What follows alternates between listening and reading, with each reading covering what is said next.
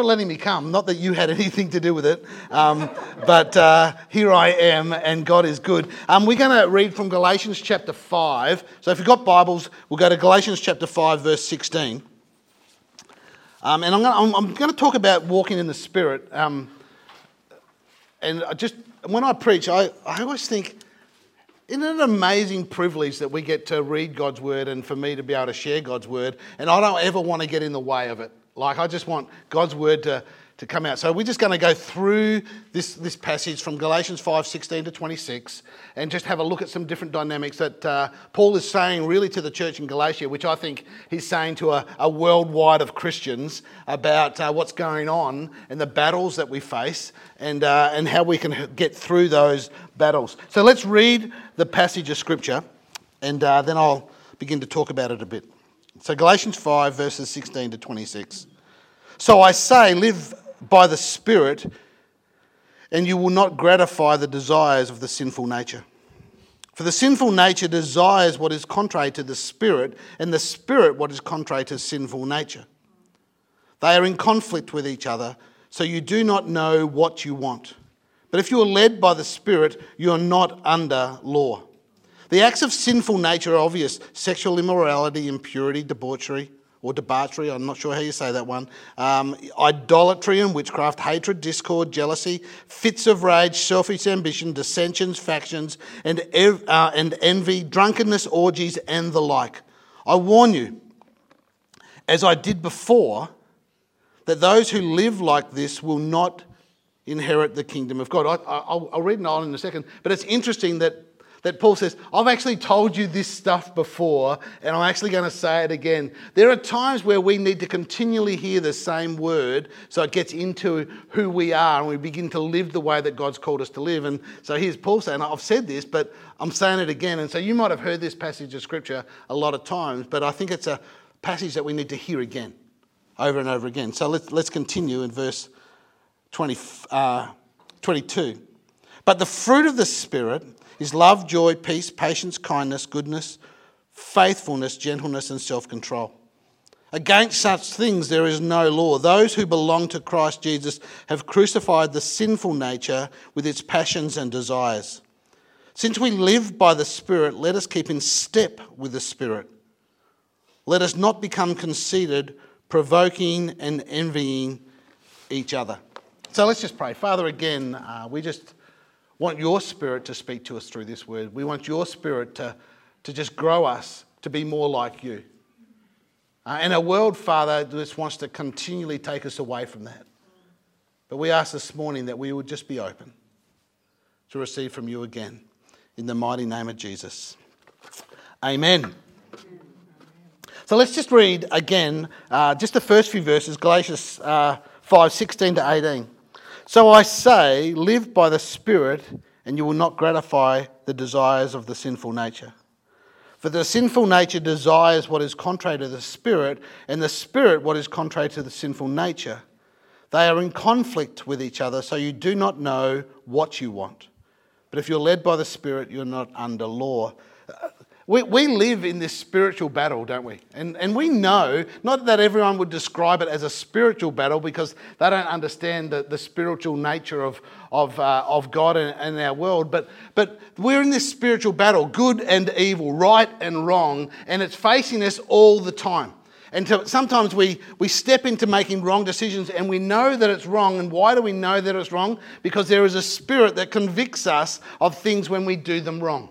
Right? And so this battle is happening. We can see it in our world. It's in our governments. It's in when people are struggling for power. It's in the discord between rich and poor and those that are living in extreme poverty and those living in extreme wealth. There's this battle spiritually between good and evil going on, and we can't escape it. I don't know about you, but sometimes when you do something wrong, do you have this voice in your head saying, I know that wasn't right? Like you get angry or you say something or you do something. And for me, that's a Spirit of God that's in us that actually says, okay, you've overstepped the mark now. You're actually going into some areas and evil has actually come and actually tempted you to go somewhere where you weren't supposed to go. And this voice, and if we keep going, and I'll talk about this in a little while more and a little later, but a little bit more in a little while. Did I get that out right? But if we continue to go and deny the Spirit what is speaking to us to live spiritually, then our lives really get messed up, don't they? And we see a world that is messed up because of this spiritual battle and where they're placing their allegiance, either with evil or with the Spirit of God. And that's what Paul's talking about here. And he says that the two can't coexist. You can't live in the spiritual, but you can't live in the natural, in the flesh either. And there's this battle within and there's this battle in our world between these two things going on, really between the Spirit of God and Satan and the power of evil. And Paul is just saying, we live in this battle all the time. And then he goes on in verse 9 and he says, the acts of the sinful nature are obvious. Sexual immorality, impurity and debauchery, idolatry and witchcraft, hatred, discord, jealousy, fits of rage, selfish ambition, dissensions, factions, and envy and drunkenness, orgies, and the like. I warn you, as I did before, that those who live like this will not inherit the kingdom of God. Now, this is a list, but it's not an exhaustive list. All right, he says, and the like. And so there are other sinful natures, other ways of the flesh that Paul is saying about. But he has a list here. And it's interesting that most of these lists have to do with us and other people, like how we respond to others, how we respond with people. So he talks about sexual immorality and impurity and debauchery, and then hatred, discord, jealousy, fits of rage, selfish ambition, dissensions, factions, envy, drunkenness, orgies, and the like. So they're all activities where it's us and others, right? Us and our world. And there are things that are destroying relationships, how we treat people, how we sexually idolise different things, how we move around. And so there's all of these things. But there's two in this list that have more to do with us and God, and that's idolatry and witchcraft. And it's interesting. Now, they have effects on people, but it's interesting that idolatry and witchcraft are more focused in the spiritual between us and God and who we worship. Idolatry is setting something up in your heart that takes place of God. Setting something up in your heart that takes place with God. This could be your family or your job or your money. It could be a hobby or it could be sport. It could be a way of life that you've entered into. It may not look like a shrine, but your heart bows down to it. Your heart gives it supremacy, whatever that would be, and it's something other than God. And our world, and we do this all the time. We're tempted to move into this all the time, where we place someone or something above God, and that's what we worship. That's what our hearts desires more than anything else. And we fall into it, and there's this battle going on between who we worship, idolatry. It's a massive thing in our world right now. Idolatry it's always been massive in our world. That's why Paul wrote about it 2,000 years ago, and it's always been a huge thing. It's that our affections are not towards God, but towards something else. And we might believe in God and we might worship God, but ultimately most of our life desires something else, focuses on something else. And Paul says this is a massive trap. Idolatry is, in essence, what we worship and what we give most of our attention to. So is a job wrong, or is a family and giving allegiance to a family wrong, or is a hobby or having money, are those things wrong? No, they're not wrong at all. They're not bad in and of themselves. That it's only when they replace God that they become wrong. And that's the trap in our world. God's created so much that is good for us, but then we place what God's given us and we place it above God. And we begin to worship that. And most of our world isn't saying we're going to worship these things, but in actual fact, that's what they do worship. They might worship a sport, or they might worship their job, or they might worship their family. And so often we begin very subtly, Satan tempts us to put these above God. And we need to be really careful about that. And Paul warns us about that. And when people drift away from church and away from worship, away from the people of God, it's subtly putting something else in the place of God. And people will say, oh, I still believe in God. Yes, you do, but you're subtly moving something else more important than the worship of God with God's people. And that's a trap, I think, because slowly then people drift away and the other things just take precedence. And here's the tough thing that Paul says at the end of this. I warn you as I did before, that those who live like this will not inherit the kingdom of God. Now that's a massive warning for us, isn't it? That if we begin to live that the natural desires, the flesh, if we begin to put that precedent over God, then we aren't going to inherit the kingdom of God. Now, I don't think what Paul is saying, that if we give in to a temptation to do these things and we do sin, but then we repent of that sin, I don't think Paul's saying you won't inherit the God if you give in to some temptations, but I think when we live that as a lifestyle is when we then step away from the worship of God and we worship something else. That then takes away. We make the choice not to live in the inheritance. Does that make sense? I was thinking about this in regards to when we sin, and we talk about confession of sin, don't we? And we have communion. Do you guys do communion? I'm glad you do that. So we have this confession of sin, and unconfessed sin is a really dangerous thing, because it's not like we confess our sin to receive forgiveness. We've already received forgiveness. Jesus died on the cross and he took the sin of the world upon the cross, right? So that's already a done deal.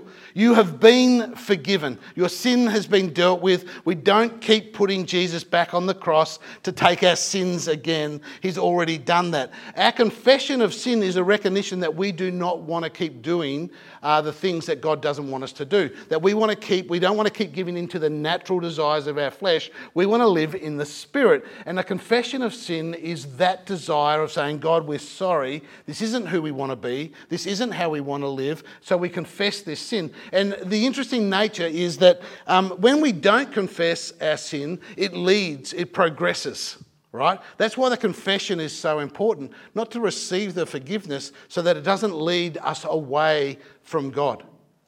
Does that make sense? So unconfessed sin really then goes into a continued behaviour.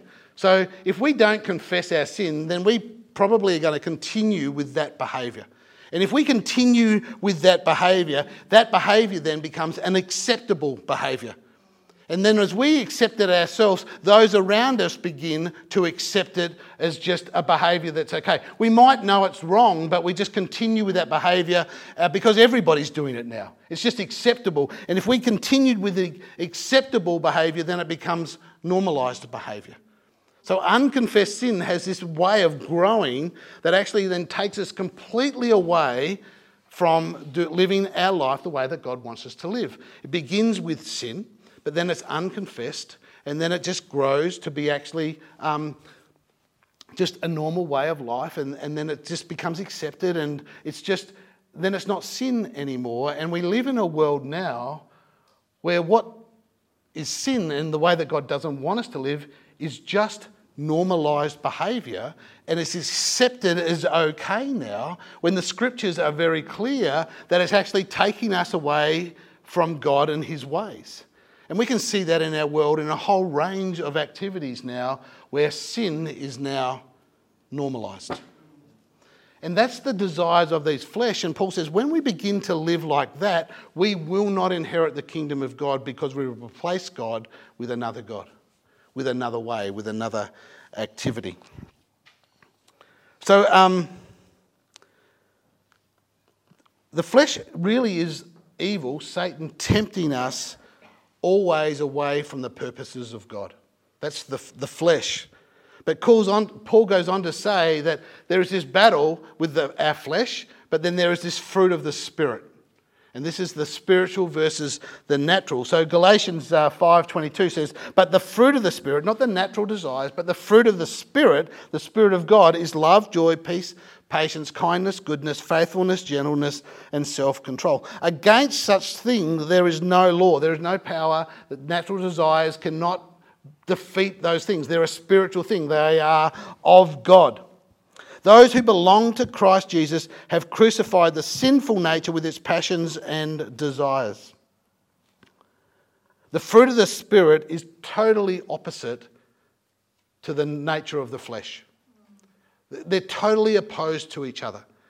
The nature of the flesh wants to totally take us away from the presence of God, and the fruit of the Spirit wants to take us totally into the presence of God. See, the desires of the flesh is 100% about us. It's about self. The desires of the Spirit, the fruit of the Spirit, is 100% about God and others. 100%. Now, the interesting thing here is there's just one fruit. Like the fruit of the Spirit is one fruit. So love, joy, peace, patience, kindness, goodness, faithfulness, gentleness and self-control. It's just one fruit. But some people say, you know what, I like the love and the joy bit of this, but kindness and patience, I don't need that, right? I'm not good at that. I'll just take a couple of these and I'll let the rest go. But it's one fruit. It's one nature. It's one characteristic of God. It's His Spirit. And so when the Spirit of God comes upon us, that nature comes upon us. The nature of love, joy, peace, patience, kindness, goodness, faithfulness, gentleness and self-control. It's that nature that comes upon us. The presence of God comes upon us and lives in us. It's not like we can pick and choose anymore. Now, sure, we probably need to pray about some we're not doing too well in, and we need to ask God to continually grow, because at various times we actually respond differently to these. But the Spirit of God that lives in us is that nature. You can't pick and choose the nature of God. So I think that's when the Spirit of God sometimes speak to us and saying, hey, Matt, can you just be a little more patient with your kids, please? You know what I mean? I just thought that was a word from the Lord for right now, right? Because the patience isn't going so well. The kindness and the love and the joy is all there. And sometimes the Spirit just says, hey, I'm in you, but you're not doing too well. There's a natural stuff starting to come in here a little bit. And the Spirit keeps bringing us back to the characteristic and the nature of the Spirit all the time, because the Spirit's living in us and is it battling. And so I love the idea that the Spirit fights for us. So when the natures of our flesh, when evil starts to tempt us, the Spirit fights for us. And the Spirit reminds us not to go that way, because this is who we are. This is how we live. This is the characteristic. Christ has come into us now, and so we're different now. We aren't the same as we were. Our focus is different now. And I love the idea that the Spirit battles for me. The Spirit that lives in me fights for me. Fights against the nature of our world. That's why I think church is so important, because this fight is easier with each other. Because the Spirit in you actually sometimes will also speak to me, and vice versa. And it just helps us to be all that God created us to be. And even when I forgot your name. Virginia. Okay, so even Virginia this morning, she said, I love coming here because it's real. Right? I think that's what you said. Yeah. Was it real? I think that was the word. And I was just thinking about that. So often in churches now, and I'm not trying to bag churches because God's in every church, but so often the spirit of the world is starting to creep into churches in how we look and how we behave, and image is so important, and you know what I mean? And we need to be real, because that's a battle that's creeping into our church now. I won't preach from the word, I'll preach more of a social gospel, because that'll be more acceptable now. And we need to be very careful about that, because that battle is so strong and so tempting for people to hear a pleasant gospel rather than a gospel that is true and convicting some of the time. And so that battle is so good, but that fruit in us, the Spirit in us, fights for us, and it helps us to fight for each other. And then it goes on, the last part of this goes on, verse 24. Those who belong to Christ Jesus have crucified the sinful nature with its passions and desires. Since we live by the Spirit, let us keep in step with the Spirit. Let us not become conceited, provoking, and envying each other. Those who belong to Christ have crucified the sinful nature. It's like when we come into this amazing relationship with Jesus Christ, that battle, although still there, isn't so strong. Temptation is always still going to come our way. We live in the world, right? But I love the idea that that's been crucified with Christ.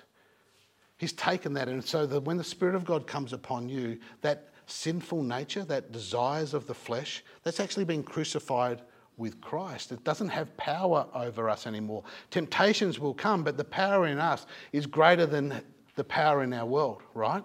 And so we need to actually continually walk in step with the Spirit and rely on that power that is in us when these battles arise all the time. And these battles arise in us all the time. We have to allow the Spirit to control and keep our heart close to God, because having our heart close to God is so important for this continued relationship. And so how do we keep our heart close to God? How do we continue to walk in the Spirit and not allow the nature of flesh to begin to dominate, which it does? What are some practices? Because I've been in church for a long time, right? And so I used to be a youth pastor, and you'd have all these kids come along and they'd be on fire for God, and then all of a sudden they'd just drift away. And I've seen this in churches all the time where people just start to drift away. What stops us from drifting away? What keeps us close with God? How do we keep walking in this Spirit and so the natural doesn't actually then start to dominate? Well, it's interesting. In 1 Peter, he talks about this. In 2 Peter 1:4. In 2 Peter 1:4, it says this.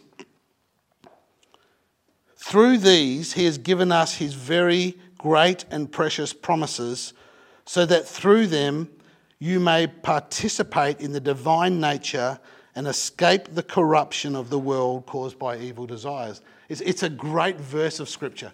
2 Peter 1:4. Through these, he has given us his very great and precious promises, so that through them you may participate in the divine nature and escape the corruption in the world caused by evil desires. The promises of God, as we remain in the promises and in the word of God and those promises, as we remain in them, it keeps us, Peter says, in the spiritual. And it helps us to resist the temptation of evil. The word of God is so important for us to keep walking in the Spirit. The word of God is crucial for us to keep walking in the Spirit. The Bible is full of promises, and reading Scripture, I think, every day is crucial for us. So I've journaled. I can remember, Matt, a long time ago when you were doing some pastoring, remember? And you used to have these journals, and you'd read 4 or 5 chapters a day, and then you'd write some notes about it. And I think your record, I don't know, you were having a competition with someone and to see who would keep going, right? And that actually encouraged me, because you kept talking about this all the time. And so I started journaling, and I read scriptures every day. And I have to tell you, as we read the scriptures every day, the battle is so much easier, because we're living on the word and the promises of God every day. We're actually reading his word, and we step out into a world. We're stepping out in the promises of God every single day. And Peter says it's the promises of God. It's his word that actually help us in this battle every day. To keep walking in the Spirit. The Spirit is in us, but the word actually sustains us to keep walking in that and living in that every day. The health of the Spirit of God is in you. And you living in that Spirit and in the promises of God, I have to tell you, is the most important thing in your life. It's the most important thing, because as you walk in the Spirit, being led by the Word of God, the promises of God, you actually then begin to influence those that you love. And you actually influence a world that is walking away. And so when pastors talk about keep reading the Word, keep getting into the Word, we say it for your benefit. Because this battle is strong. You know the battle's strong, isn't it? The desires of the flesh and the spirit, it's a battle all the time. But as we step into the word, it helps us in that fight. It helps us to keep walking in the Spirit of God. And so when we ask you to read Scripture, it's an important thing. Now on your seats you would have, there's these bits of cardboard, and I just wrote down some passages of Scripture, some promises of God. All right? And I thought I would give them to you and you can take them away. But I thought I'd just read them quickly. There's a few there, but just read them quickly. And I believe that one of these passages, one of these promises is for you today. I believe that one of these will be, Lord, this is the promise I need today. Isaiah 41:10. So do not fear, for I am with you. Do not be dismayed, for I am your God. I will strengthen you and help you. I will uphold you with my righteous hand. I put this one first because we right now are living in a world of fear. An incredible world of fear. And this is a promise that we do not need to live in a world of fear. Why? Because God is with us. That's his promise. He will strengthen us. Despite a world of fear, despite a pandemic, despite what's going on. What an amazing promise for us in our world right now. John 14:1. So do not let your hearts be troubled. Believe in God, believe also in me. Romans 8:38 and 39. For I am convinced that neither death nor life, neither angels nor demons, neither the present nor the future, nor any power, neither height nor depth, nor anything in all creation will be able to separate us from the love of God that is in Christ Jesus the Lord. What an amazing promise. Nothing can separate us from God's love. Someone needs to hold on to that. Proverbs 3:6. Trust in the Lord with all your heart and lean not on your own understanding. In all your ways submit to him and he will make your path straight. Like when we submit to God, he will make our path straight. He will show us the way to go. Philippians 4:6 and 7. Do not be anxious about anything, but in every situation, by prayer and petition, with thanksgiving, present your request to God. And the peace of God, which transcends all understanding, will guard your hearts and your minds in Christ Jesus. Someone needs that today. Matthew 11:28, come to me, Jesus says, all you who are weary and burdened, and I will give you. What a great promise that he's going to give us rest. John 14:27, peace I leave with you, my peace I give to you. I do not give as the world gives. Do not let your hearts be troubled, and do not be afraid. That promise again that we don't need to be fearful of a troubled world. Because we've got his peace. Psalm 55:22. Cast all your cares on the Lord and he will sustain you. He will never let the righteous be shaken. Isn't that an awesome promise of God? He will never let the righteous be shaken. He will never do that. That's the Spirit of God living in us.